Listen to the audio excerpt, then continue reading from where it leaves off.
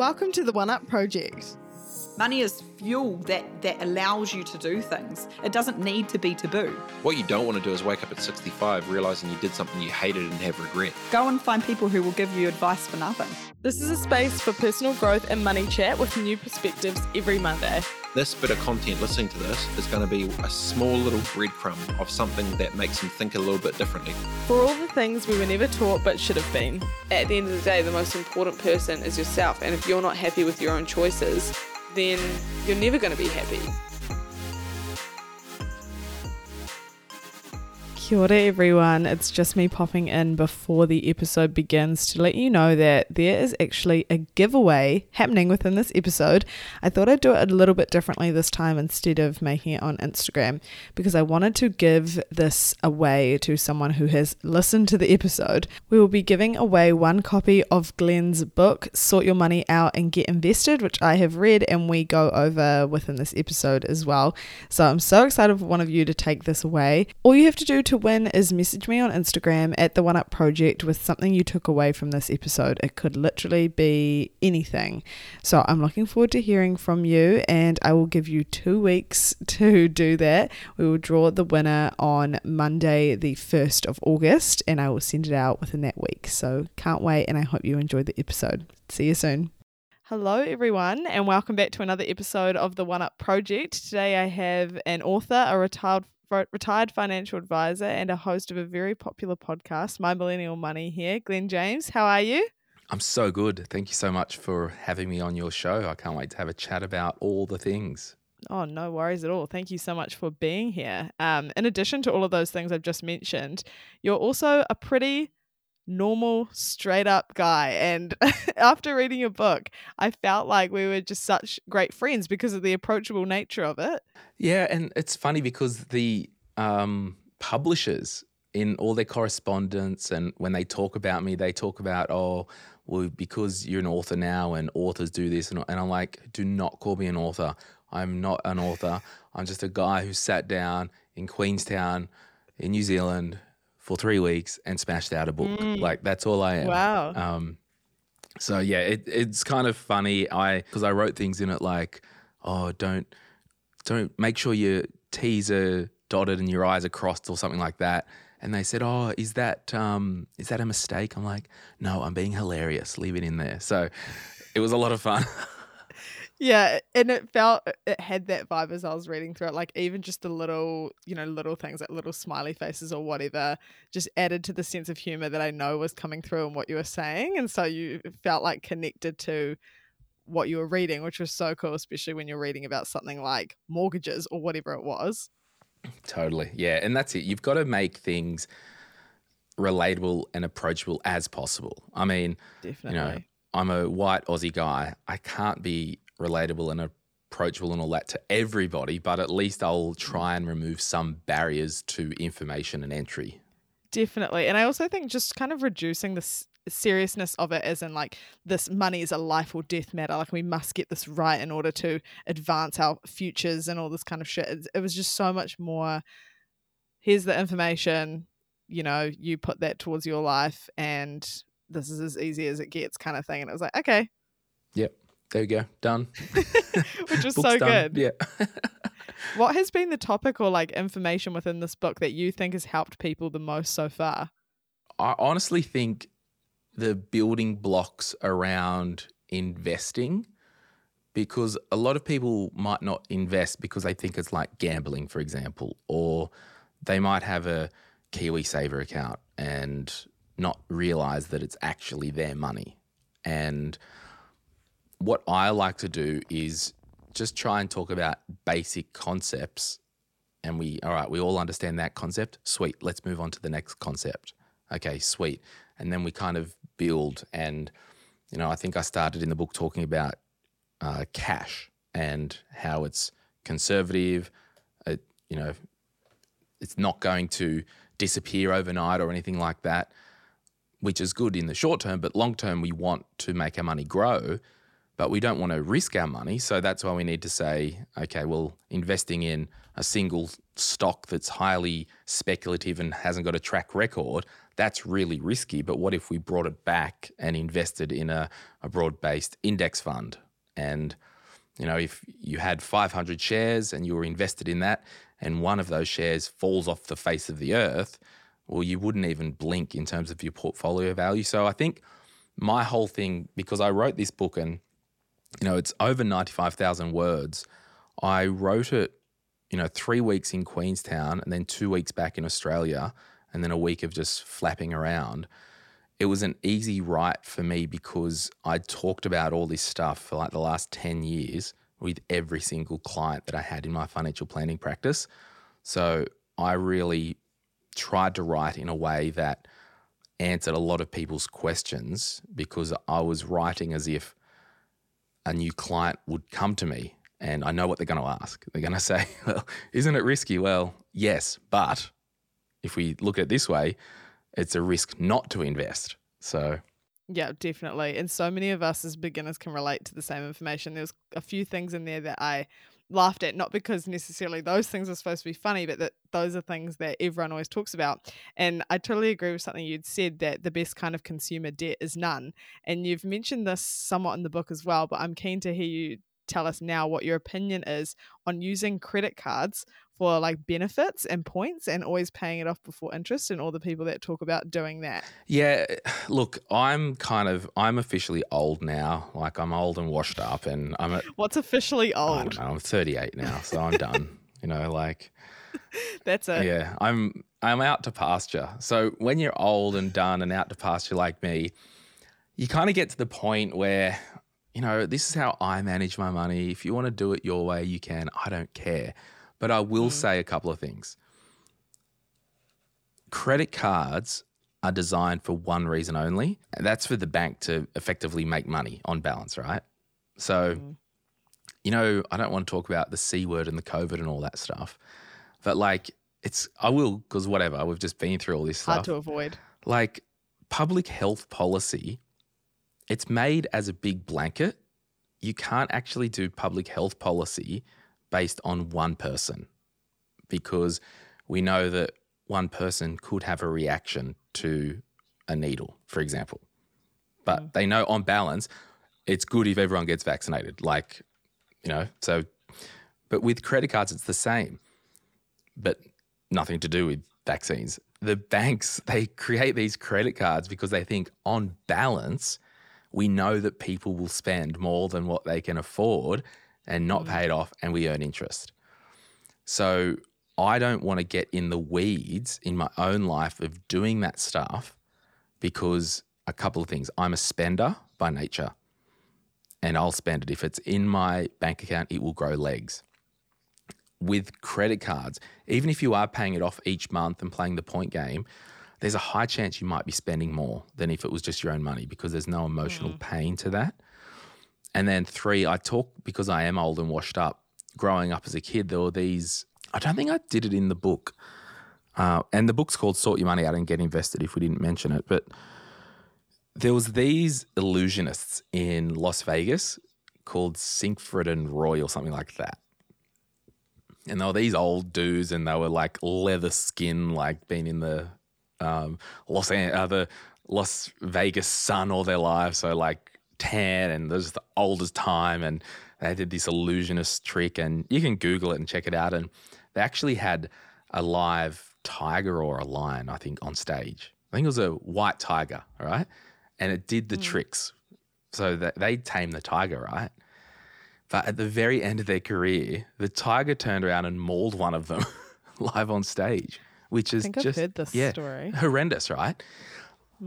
And a tiger is designed to attack. A tiger is not designed to be played around with.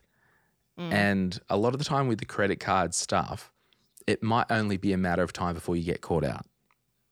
You may load up the credit card and, I put my expenses on it and it's $1,000 a month, and I just put it on there and pay it off, put it on there, pay it off. Now, what happens? You put the expenses on, COVID hits, don't have an income, I can't pay it off, bam, caught out. So there will be times where you might be caught out. There are people who are really anal with their money and are savers and can manage it and navigate it. I'm not one of them. I don't want extra chances to get marketed to by credit card companies. I don't want the temptation. Now, full disclosure, I have not had a credit card for years and years and years. I was in the United States before COVID. I kind of almost got caught out trying to hire a car without one. There's some weird technicality in America that you needed a credit card if you wanted to hire a car at one location from an airport and drop it off at another location. If it wasn't an airport, you could do it without a credit card. Like there was some weird thing that I was trying to do. Strange. Yeah, I had to drive to the other side of town to get the hire car with my Visa debit card to drive it to another location. So it was some airport rule, I think some anti-terrorism thing. I don't know, something weird. I'm taking my team to the United States in September to Florida to a conference called FinCon, Money Influencers Conference.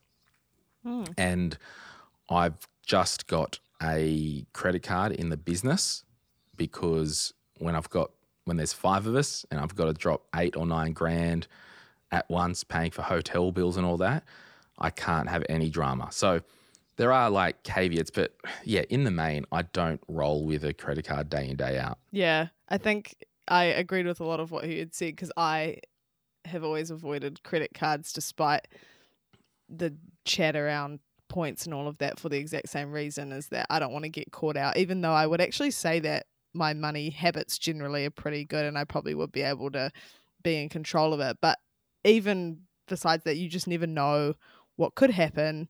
But also I don't want to give myself the opportunity to test it either way if I don't have to. Yeah. Like, why test it if I don't actually have to? And so I think having an awareness of your own habits is actually really important when it comes to those little, I guess, tips and tricks that people will give to you that often could be a tip or a trick that it works against you ultimately. And it might be the same for something else you'd mentioned in the book, which was around consolidating debt. And it can mean you're moving everything into one debt and it isn't that helpful. Like, why do you think that, and how does this work in terms of consolidating interest rates as well? Yeah, I mean, at the end of the day, if you've decided that you're ready to get out of debt, just get your hands dirty, start paying off your debt, right? Now, the trap is with consolidating your debt. So you might have 3 loans, putting it into the one loan. Number one, they'll sell it to you so it's a smaller monthly fee because they'll usually push out the payment term. So you'll probably end up paying more interest and then you might have the feeling that, oh, I've done something here. I've got a debt consolidation, but you haven't done anything. You just moved the debt from this side of the desk with 3 debts to this side of the desk with 1 debt. The end of the day is you still owe the same amount of money. And the trap with doing that, I believe, from just coaching people, you haven't worked on the habits and behaviors of stopping spending more than what you earn on a consistent basis. So it's just so important that if you do find yourself in this trap of consumer debt and you do want to get out, we need to change the person in the mirror. We don't need to, the debt isn't the problem. The interest rate is not the problem. The problem is you and you overspending. So don't try and fix something that isn't a problem. Fix the problem, and that's you. And I think once you get focused and dialed in, run a debt snowball, pay the smallest off first, do everything minimum payments, and just get after it. I think you'll find if you actually crunch it out in a spreadsheet, there would be bugger all differences in the interest saved with the debt consolidation. So it's just a small trap that you might get caught in thinking that you have actually done something, but you haven't. You just moved the debt. I think that was like an interesting thing about your book as well, is that I found it to be some parts quite confronting like that, and maybe a unique point of view to other money books I'd read in the past where, or people you talk to all the time who'll say avalanche method is the best, which means paying down the debt with the highest interest first, whereas you took kind of the opposite approach to that, where just actually start getting rid of debt, smallest one, so that you can actually build up those habits. And it was a point of view that I hadn't heard many financial advisors take, but it makes so much sense because, as you said, if you're starting with someone who has traditionally really bad money habits, then what's the point of putting all this like strategic focus on how we're going to reduce like the most amount of interest in the least amount of time when you should just be working on actually the small wins and building up momentum from there? Yeah, and I think, I think I was a little bit cheeky and AKA confronting in the book where I said like, someone might say, oh, Glenn, I've got all this debt and it just makes sense to me to consolidate it and to do a 0% finance for the next 6 months. But I would say to you, it might make sense, but I don't think we're in a moral position to make judgment calls on what's the best thing to do, because if we were in that position, we wouldn't have consumer debt to start with, paying interest on debt. So all that to say that it's a behavioural problem that we've all been in and we've all had before. So the answer is not head knowledge. The answer is to change our habits and behaviours, because head knowledge did not get you into debt. Because if I said to you, hey, do you want to buy a pair of jeans? They're $220 pair of jeans. By the way, for the next 6 months, you need to pay 17% on those jeans. It doesn't make sense. You would not do it. It's just, you wouldn't do it. But it's a behavioural thing. Oh, I can have the jeans now and wear them and yay. So we can't get out of an issue of behaviour without using behaviour to get out. And ideally we can form these behaviours and habits earlier in life rather than later. But one of the first situations where people will confront this is with their student loans, or HECS debt, it's called in Oz, is that right? So in New Zealand... Yeah, HECS or help debt. HECS or help debt, yeah, right. So in New Zealand, I'm actually not sure if this is the same in Oz, the student loans are interest-free? Yeah, so in Australia, they're interest-free, but each year they're indexed in line with the average of the last 2 years of inflation. Yeah, so a lot of people don't know in this circumstance whether they should prioritise paying this off at all, I guess in New Zealand with it being completely interest-free if you aren't leaving the country, in comparison to investing or saving for a first home or something like that. Like what's your opinion on that? Yeah, so in New Zealand, does the government garnish your pay? Like, do they withhold extra tax if you do have that? So it will be getting paid off automatically? Yes, it will. So yeah, you'll have your pay you'll be contributing to it automatically through your pay. Yeah, ordinarily, and I do cover this in detail in the book, I would not focus on that. Traditionally, people talk about good debt and bad debt. And, the money people say good debt is debt that's tax deductible and debt that's attached to a growth asset. So, you borrow money to buy an investment property and they say, oh, bad debt.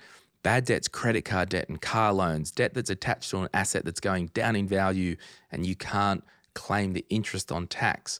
Whereas, the HECS or help debt or the student loan debt in New Zealand, or even your home mortgage debt, I don't really believe it directly falls in either category.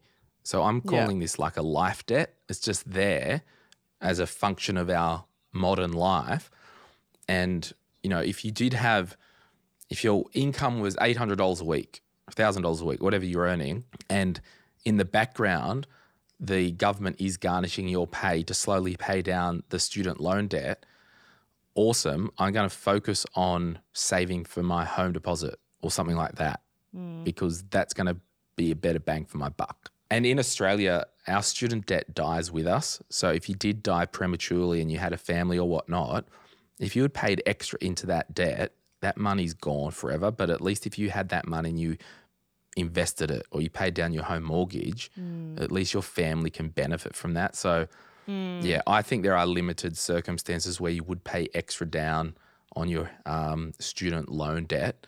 And I think it would be on the basis that all your other short or medium financial goals are taken care of and you wanted to just swing back around for housekeeping. It's an interesting one I find, especially when people still, they still have their student loan or their debt as they get older and they want to move overseas, because with the New Zealand one, if you're no longer a New Zealand tax resident or you're out of the country for a certain amount of days, you end up getting charged interest on that loan. And so that's when people start thinking, okay, well then now maybe that's when I prioritize it. Yeah, do you think there's a way to weigh up those priorities against, would you calculate the interest versus what you would be investing, or is there a simpler way to look at it than that? So if you're going overseas and you stopped being a tax resident, we know that's pretty permanent, right?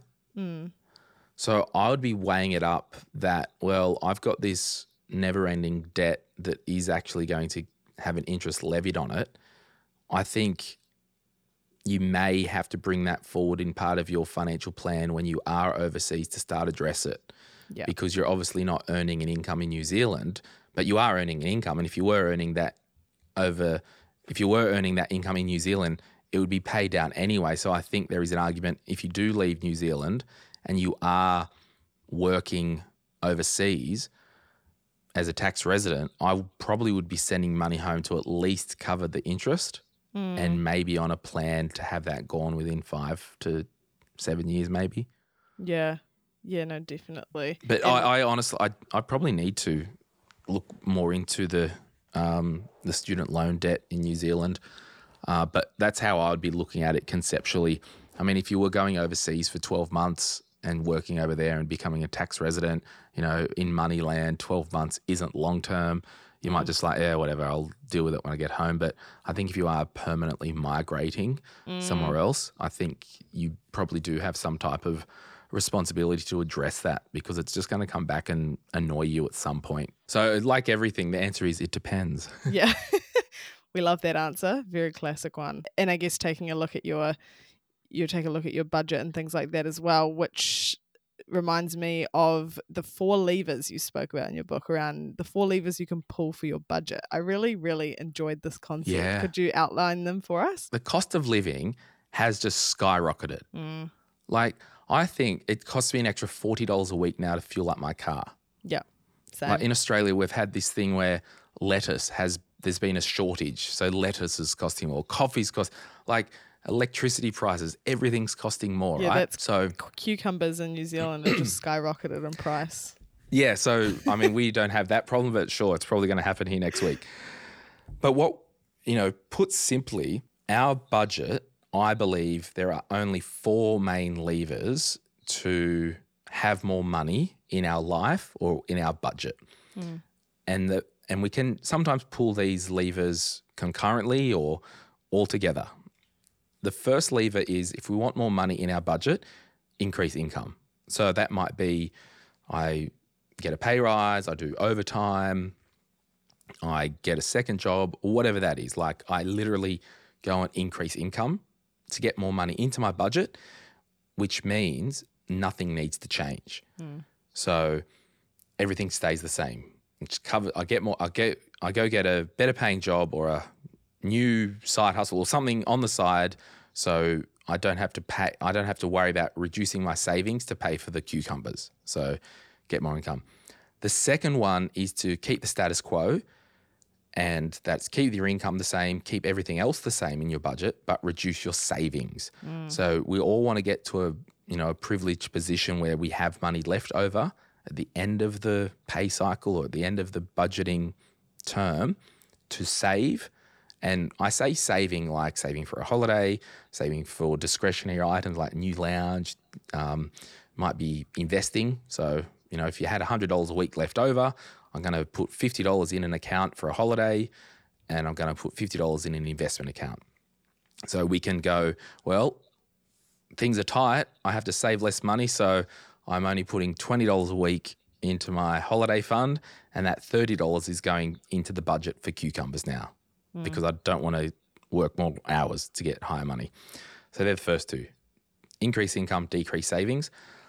The next 2 are kind of actually getting micro with the budget. And that is, the first one is to tweak or review a line item.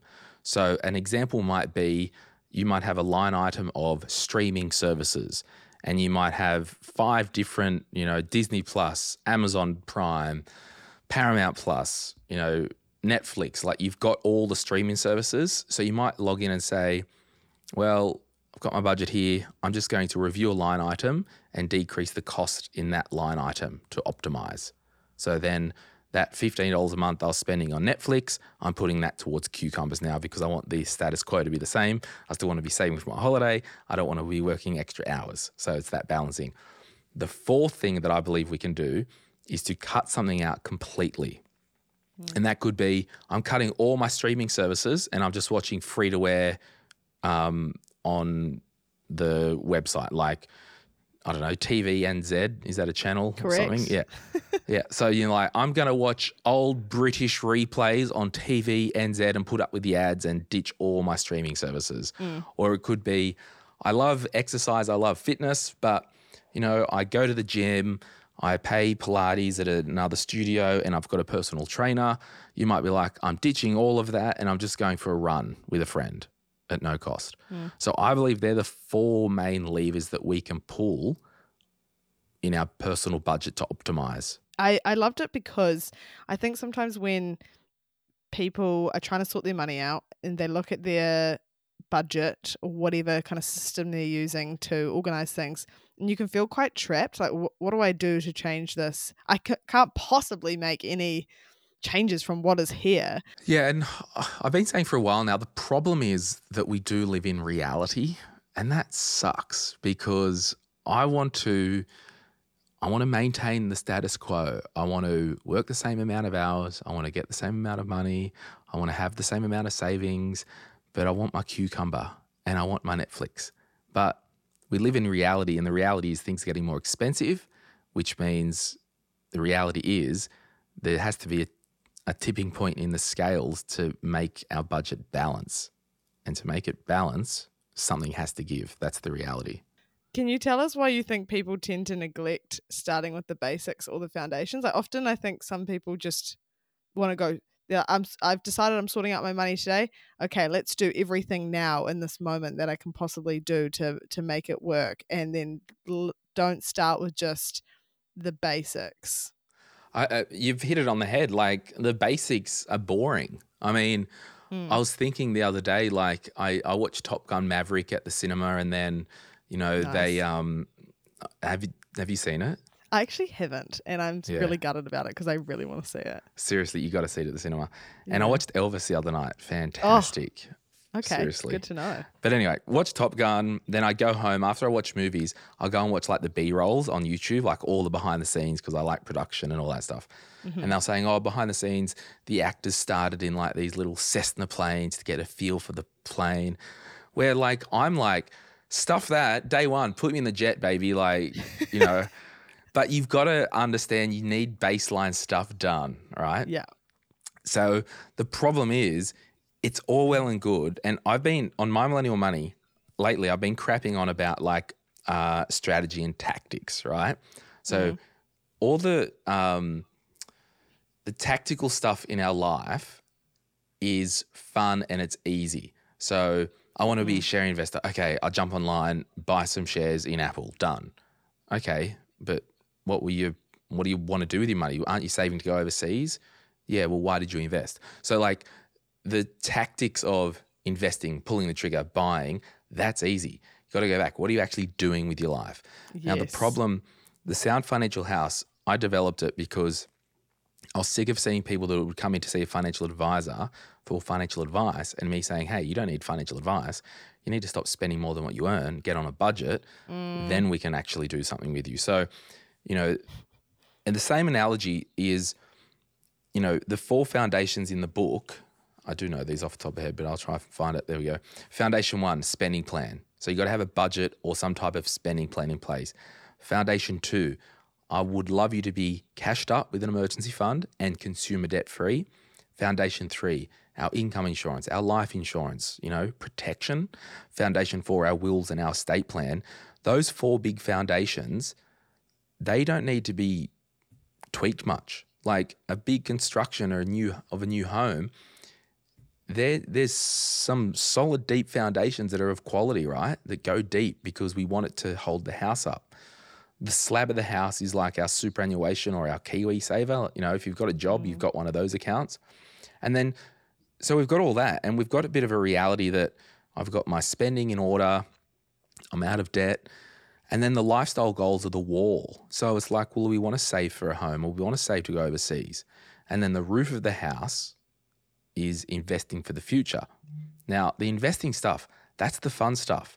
The saving to go overseas, that's the fun stuff. The, you know, saving to buy our first home, that's the fun stuff.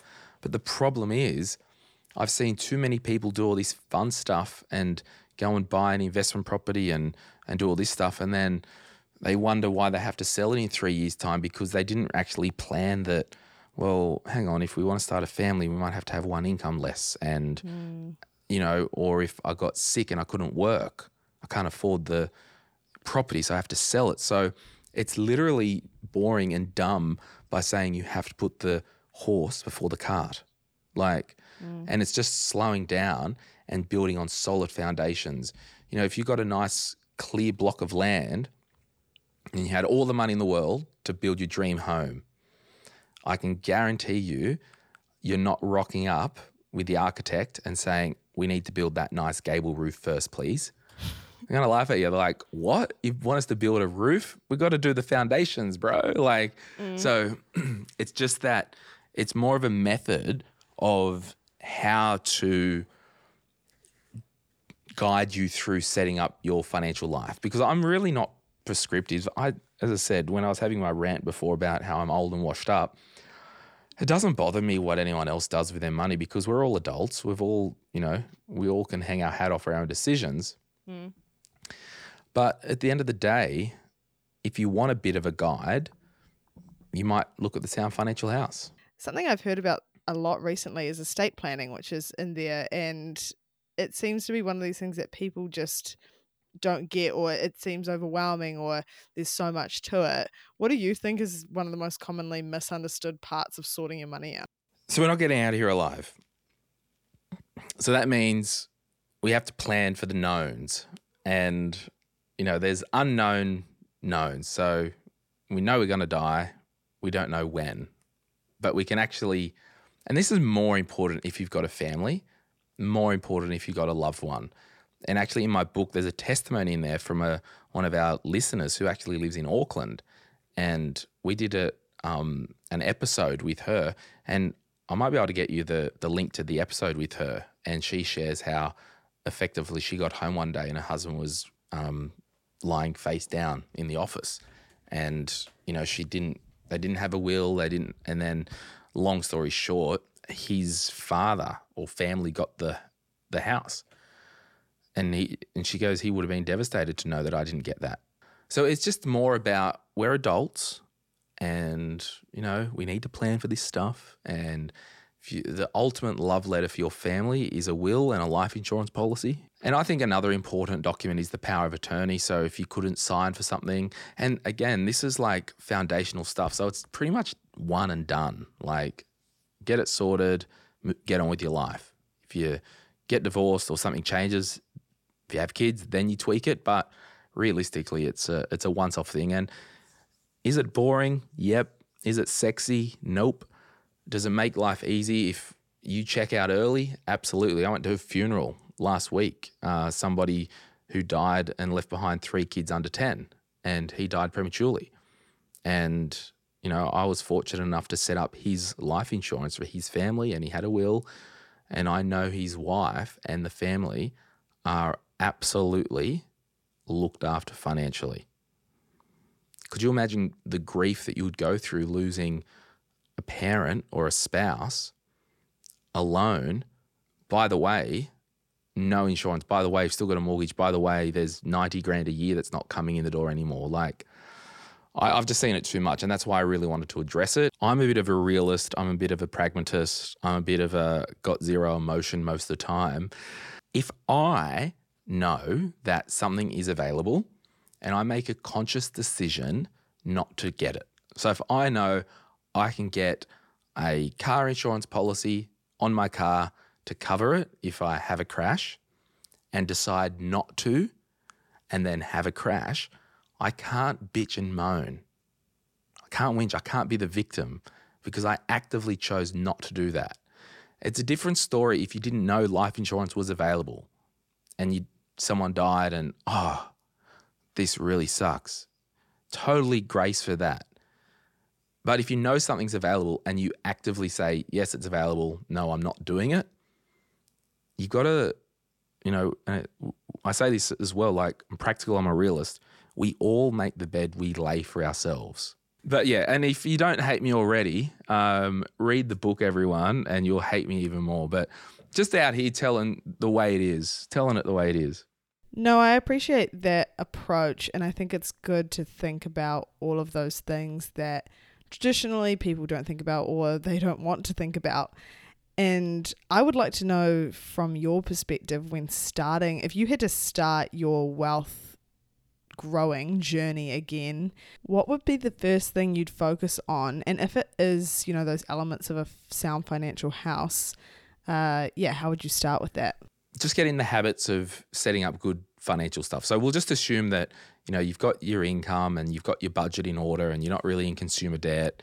You might go, well, I've got my emergency fund of 3 months worth of expenses, and expenses aren't savings. So, 3 months worth of expenses isn't 3 months worth of salary. It's just after tax expenses, and doing a good budget will help you do that. You might carve out some luxuries in there, but you just want a buffer behind you. So if you've got all that and you're like, awesome, I've got X amount per week left over, what I would first invest in is, do you want to know? Yeah. Do you want me to tell you? Yeah. All right. I reckon it's investing in yourself and your own career and making sure, like if you've got some money left over, if you're in a good financial position and you did want to do that $5,000 certification to get upskilled, I would be investing in yourself because you are the best financial annuity that's going around. Most people, average income, you might be worth $3 million worth of income over your lifetime. So we need to just, while we're starting out and we're a little bit more agile, some of your listeners may not have the family yet, may not have all the commitments and all the tie down. Let's really get dialed in. What are you all about? What are we doing? If you don't know what you want to do when you grow up, that's awesome. I don't either. So let's keep our budget lean. Let's keep our budget agile. Let's get some momentum. It's like, yep, I'm happening to life. I'm not letting life happen to me. And I'm focused. I'm dialed in. And honestly, investing in you, your mindset. If you're doing work that you hate, if you hate Mondays, Mondays don't suck, your job sucks. Like, we need to get to the point where we're living life on our own terms, because if we're operating as the best version of us, it sounds weird, but we're actually the best version of us. And that will give us the best shot of getting out there and making more money to then transfer that human capital into investment assets. Because and I think, drawing the curve, we all get to this critical mass of, most people need rent or mortgage repayment. Most people need a phone. Most people need internet. Most people need to eat. Like, most people need a car. We've all got this critical mass of expenses, right? I think once we get to the thing where we get to past this critical mass, you get to that. And then if you put the extra money in, well, most of us, just because we earn money, we don't spend more a lot of the time. We do while we're working up to that critical mass, because it's like, well, I don't want a $1,000 car now because I can actually afford a $10,000 one, and I'm going to do that because that will improve my life. But as we go up that bell curve of, getting to a critical mass of whatever that is, or a baseline in today's society, if we then turn up our career and then start to earn money because we've developed the good habits and behaviors and haven't spent every living cent, we've actually then got more money to say, I'm going to now invest into a Vanguard fund or a BlackRock fund. And then along the way, I've thought of my strategy, and my strategy is, oh, look, I just want to live right in the middle of Auckland in the CBD. I'll get a unit and I'll do my investment elsewhere, and I'll rent here, live a cool life and all that, and I'll do my investing elsewhere. Or along the way, you're like, you know what? I'm a homebody. I just want to buy a home. I can work remotely. I'm going to get something out in the countryside so I can paint the walls. Awesome. So you can kind of get a few things happening while you're building your life. But I'm not too worried about getting people to run out and buy shares tomorrow, as long as they are looking. I always say one eye on the now, one eye on the future, one eye on the now. We're not spending more than what we earn. We're dialed in with our money. We're living agile. We're not having all this stuff hanging off our budget. But we've also got one eye on the future. We're looking up. I want this in the future. I want my life to be this. My team don't know it yet, and they probably won't hear this until it goes up on your podcast. Don't know when this is going up.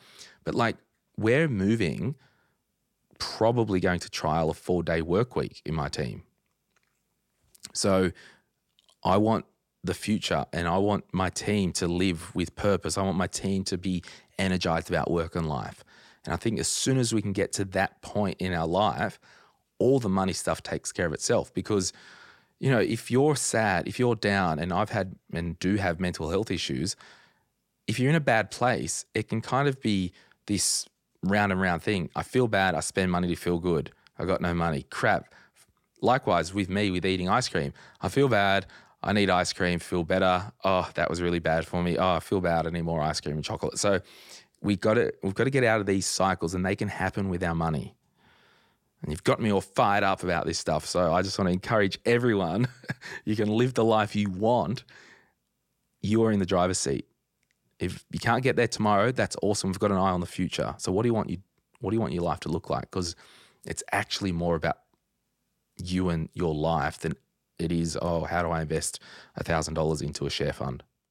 I think starting there, what do you want your life to look like, is so key, because that is actually the foundation of everything. Not just your money, but how you choose to live life and what things are going to influence you to get to that point. And the kind of general gist, I suppose, of my podcast is that mix and intertwining of financial literacy and personal development, because I do see it all as this huge ecosystem of things. And I completely agree that ultimately, first, you have to make a commitment to yourself, and you have to make that commitment in order to advance and develop in the way that is aligned with the person you want to be and build those habits. And that ties into your financial life as much as it ties into your relationships, into your mental well-being, into any other area of your life. So yeah, I couldn't agree with you more. You become the best version of you, firing on all cylinders. And I'm working on an episode to do around, have contentment as the goal, not money. You get to that thing where you are actually content in life, or everything else works itself out. And we just have to look at, what does success mean for you? If you don't know what that means, maybe content could be your first goal. How do I be content? Well, I freaking hate my toxic workplace. I love what I do. Like I'm a nurse, but all these nurses, they just whinge all day. I might go to a different hospital or a different community thing. So it's like, no, my career doesn't suck, just the situation is. So I think I'd be more content in a better environment. And then you might be like, okay, well, I'm going to go and look down that, because there's always options a lot of the time, sometimes. Yeah, for sure. Like, what is your environment? And that will influence so much as well. And I think that's an incredible place to end. Thank you so much, Glenn, for your time. I've really appreciated it. The book is Sort Your Money Out and Get Invested. I have read it. I love it. And I, again, appreciate your time. You've given us so much today. So thank you. Not a problem. And we'll have you over on the My Millennial Money podcast in the coming weeks. Thank you so much for listening to this episode of the One Up Project. If you want to find more stuff just like this, check out our other apps or follow us at the One Up Project on Instagram or TikTok. See you there.